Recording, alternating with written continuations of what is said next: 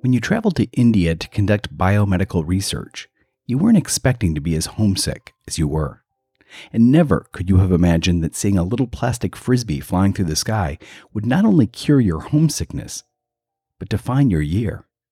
One of a multitude of life hacks you learned while experiencing India's vibrancy of life.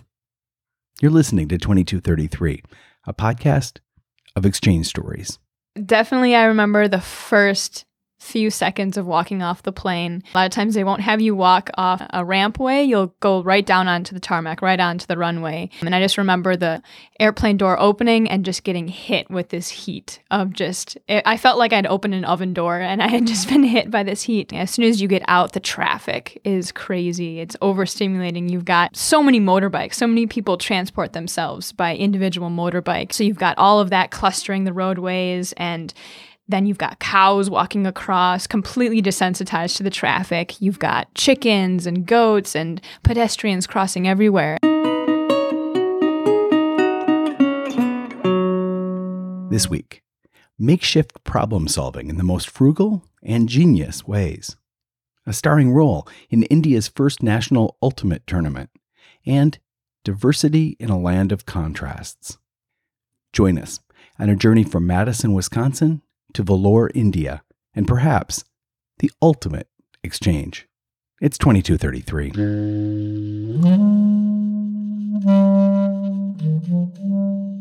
We report what happens in the United States, warts and all. These exchanges shaped who I am. When you get to know these people, they're not quite like you read about them. They are people very much like ourselves. Oh, that's what we call cultural exchange. Ooh, yes.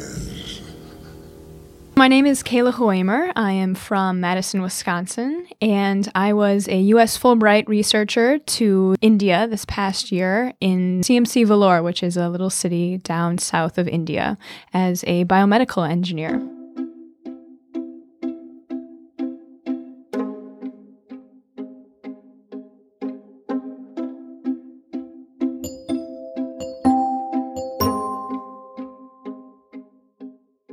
When I was coming through the customs officer, he kind of looked at me and he said, looked at my passport and looked at me, and it's written there like blonde hair, blue eyes, and he kind of questioned me about it. He said, "Oh, you have blue eyes?" And I said, "Yeah, I've got blue eyes." And he said, "You blonde hair?" Yeah. And then he looks and written on my visa it says what I'm doing in the country, and he said, "Oh, science. You're doing science." And I said, "Yeah, I'm a researcher." So immediately kind of not only that idea that I'm this foreigner very visually, then adding on to it that I'm not here just to be a tourist, that I'm here to actually do work. And those two together sometimes was just kind of this paradox of, what are you doing here? Why are you here?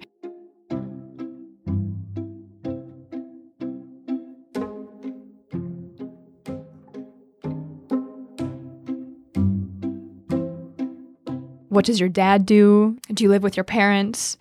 Things like that, which is how things operate in India. But for us, it's a little bit weird. It's a little bit different. And you just had to become comfortable with understanding it's not something that they're trying to probe so deeply. And it's just some information that we in the U.S. keep a little bit more to ourselves. And for them, it's something that is a conversation starter.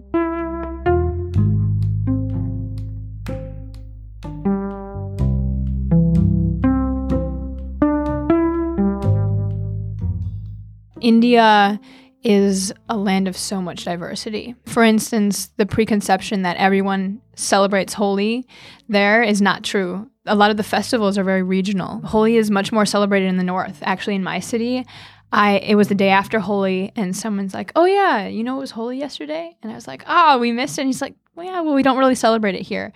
And so the first idea that India is one unified, all-encompassed country when it comes to culture and food and language is completely wrong. It's so regional, and that's something that makes it beautiful. At the same time, then, each region of the country will be dealing with different things in terms of gender issues or just problems that might come with conflicts in religion or problems with literacy. I mean, there's so many different things that they're dealing with, but just because of the diversity and how different each region of the country is, it's hard to really classify it all into one thing.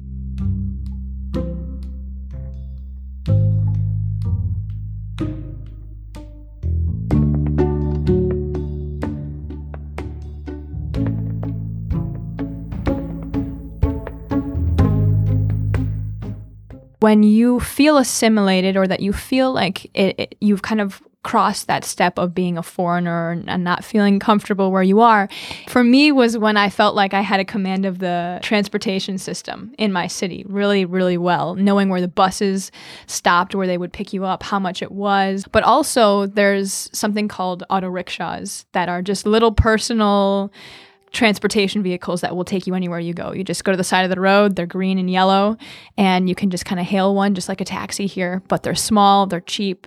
But the whole thing is that they will sometimes try to rip you off. If they feel like you don't know where you're going or you don't know how much it would be to travel there, they can really charge you whatever they want. There's no standardization. There's no meter that will keep track of how much money you should pay for that trip. Once I could start to identify and know how much it would cost me to go somewhere, and then if somebody came and was asking for double, I could use my little Tamil local language understanding to bargain with them and be like, hey, I know it's not that much. Don't try to rip me off. I live here.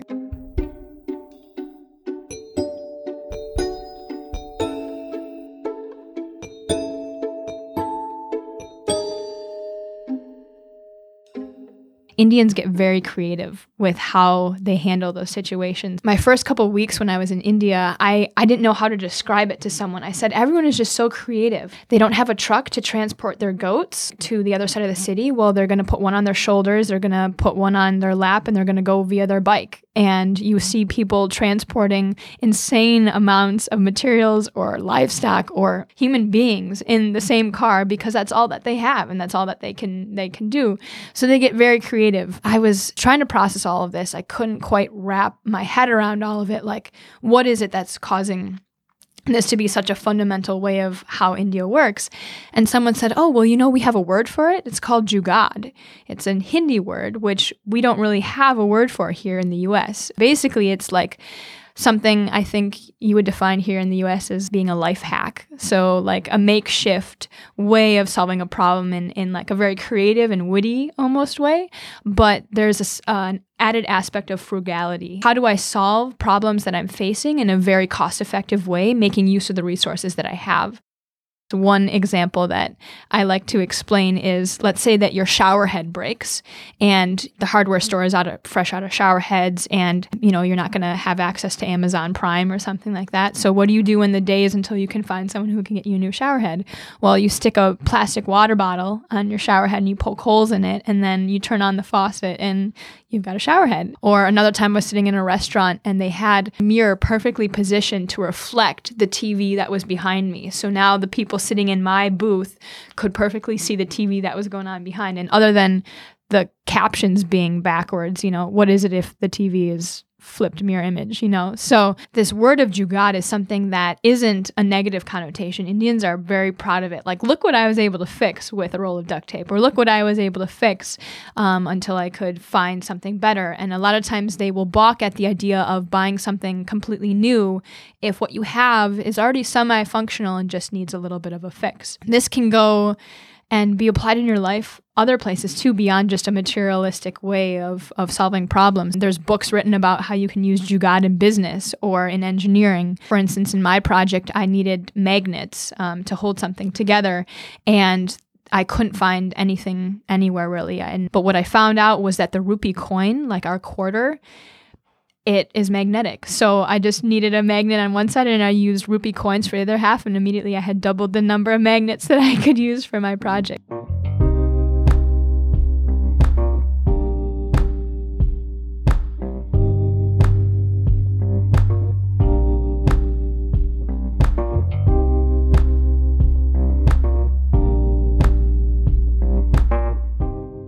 The story goes that the first time that I arrived in India, I got to my institution overwhelmed and The food was unfamiliar. I didn't have any friends yet. I didn't even really know who to approach. I just felt really alone. And I just had kind of this crisis, even just a few hours in, like, am I going to find a home here? Am I going to feel comfortable? Is this going to be a productive summer for me, not only from my project standpoint, but just personally from a mental health standpoint? I met one of my best friends the first day. He came up to me. He said that he could just identify that I was feeling very overwhelmed in the moment. He just said, let's go get lunch. And I said, yes, please. He gave me a tour of the campus, and I was able to just kind of get my bearings a little bit. He said, what makes you you? What's something that you want to do here? And I said, well, I'm athletic. Like, if I can get involved in any athletics, that would be great. And he said, oh, well, I'll take you over to the gym and you can see if there's anything there. Back home at my university, I'm involved with Ultimate Frisbee. It's a very social thing to do in Madison. The Madison summers, all of the parks are full of teams just playing. It's something that has always been a social thing for me, but also something in my identity as being athletic. As we were walking to the gym, we kind of had to walk over this yellow bridge. And as I'm crossing this bridge, I see a Frisbee cut through the air in the distance. The amount of relief that flying piece of plastic gave me, it just was this wash of relief come over me. Like, there are my people here. There are people that I'm going to connect with and people that I'm going to just get to be myself with. And so we walked over, introduced myself to all of them. I was in jeans and a t-shirt, so I couldn't play with them at that point, but I said, I will be here tomorrow. I played with them that summer. In India, just for some context, Ultimate Frisbee is a very up-and-coming sport. It's not that popular. It's not really well known. And that's a lot of the apprehension I had going in it. I don't think that there's going to be any Frisbee where I am. But it's catching on. It's about 7 to 10 years old at this point. And so I was fortunate enough that this year while I was in India, they held their first ever national tournament. My team entered. They're like, you have to come play with us. We know you're much farther away, but wherever we travel for the different rounds of the tournament, just fly in, meet us there. So I traveled to Hyderabad. I traveled to Chennai. I traveled to Bangalore for all of the sectional and regional rounds. And it meant the world to me. I knew I was going to be here for 9 months and develop other friendships, but to walk in and see like a group of like 15 to 20 people that I knew from the previous time, it was just so much fun.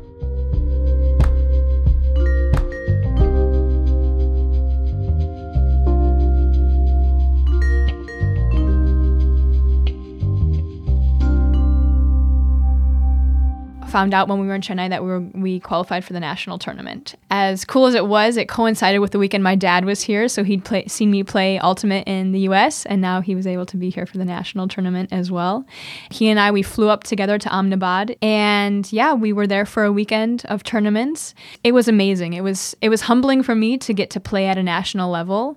It also just further expanded the community of Ultimate players that I have. I was chatting with people from all over India and hearing stories about what does Frisbee mean to them. It's brought communities together. People have started nonprofits that unify communities based on sports. And Frisbee, for whatever reason, is one that just clicks with people. It's easy. You just need a piece of plastic. You just need one disc. Because of that, it's really taken off. I just remember this moment as I was flying home from that national tournament. Because of the timing of the flights, it happened to be that whole plane was full of Ultimate players. And we arrived and we were doing baggage claim, and I guess I hadn't really recognized how many Ultimate players were on that plane until they came off one by one. And I was standing there and able to converse with all of them. I knew who everyone was, and they were like, how are you? How was the tournament for you? Can I call you up? Like, we're going to probably need a sub in a couple of weeks for another tournament. Even after I left, I was being contacted from all over India asking like if I would come in and play tournaments with different teams. The most exciting call that I got was from a friend from Chennai who said that they were looking to build a team to go to an international tournament in Amsterdam. And he said, is there any chance that you can make yourself available to be in Amsterdam? As a matter of fact, I have a little bit of a layover between being here and being in Europe for another purpose that I said, as crazy as it is, yeah, I can come. So here I had been playing at one university, Frisbee, which then expanded a little bit nationally when I got to be a part of the National Frisbee Tournament.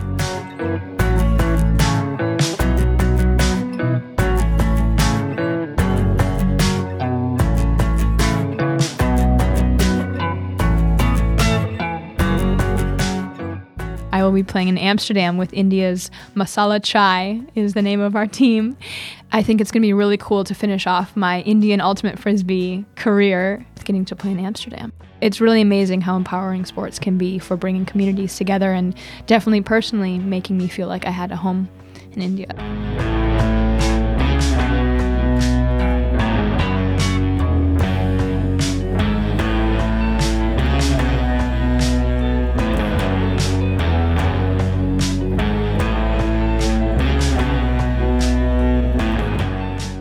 I was in the middle of festivals and carnivals and parades and all of these things where, my life just looked so different from how it was at home, but I felt comfortable and I felt safe and I felt just so grateful for where I got to be. So it was those moments where I was sitting around a dinner table with some families that just had really welcomed me in, that I felt my parents could have been sitting there, my sister could have been sitting there. The cool thing is that when my dad came, I got to bring him there. And I said, these are the people that have welcomed me in. And it brought tears to his eyes, because how can you thank someone enough in saying, thank you for making my daughter feel safe and at home, and like she has people that believe in her, support her, are going to have her best interest. My dad is rarely at a loss for words, and rarely have I seen him cry, but I could just hear it in his voice, and I could hear in his deliberateness with how grateful he was for those people that I had connected with and really felt like I had a home with.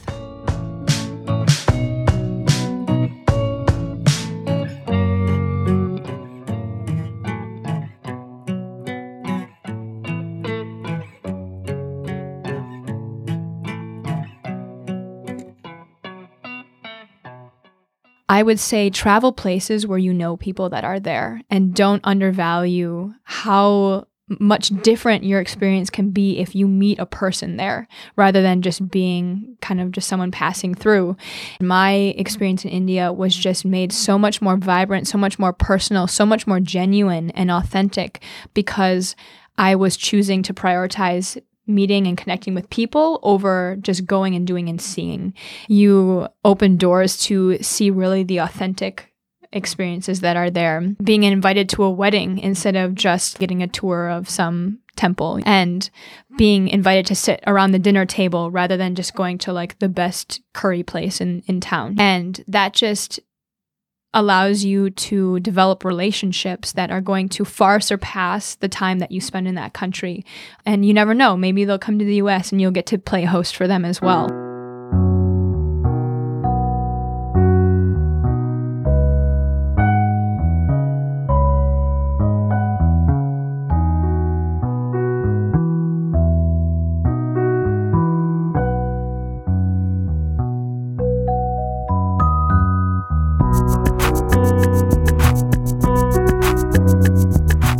My understanding is that a lot of people have a little bit of a negative connotation when somebody will say, oh, I was in India, and they'll immediately, their mind will go to an understanding of like that there's extreme poverty, that people say India is a land of contrast. You've got some of the wealthiest people in the world, but you also have some of like the people that are dealing with extreme depths of poverty. That's definitely there, and you will definitely experience that. But I think the thing that I brought out of my experience the strongest was that they have this like will to live, this drive to live, and to just be very vibrant. Indians, regardless of where they are, they have this deep running connection to just a vibrancy of life.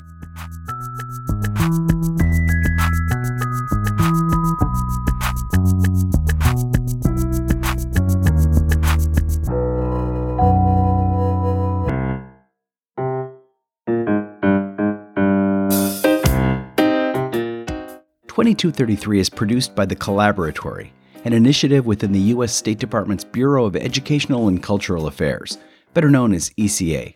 My name's Christopher Wurst. I'm the director of the Collaboratory. .2233 is named for Title 22, Chapter 33 of the U.S. Code, the statute that created ECA. And our stories come from participants of U.S. government-funded international exchange programs.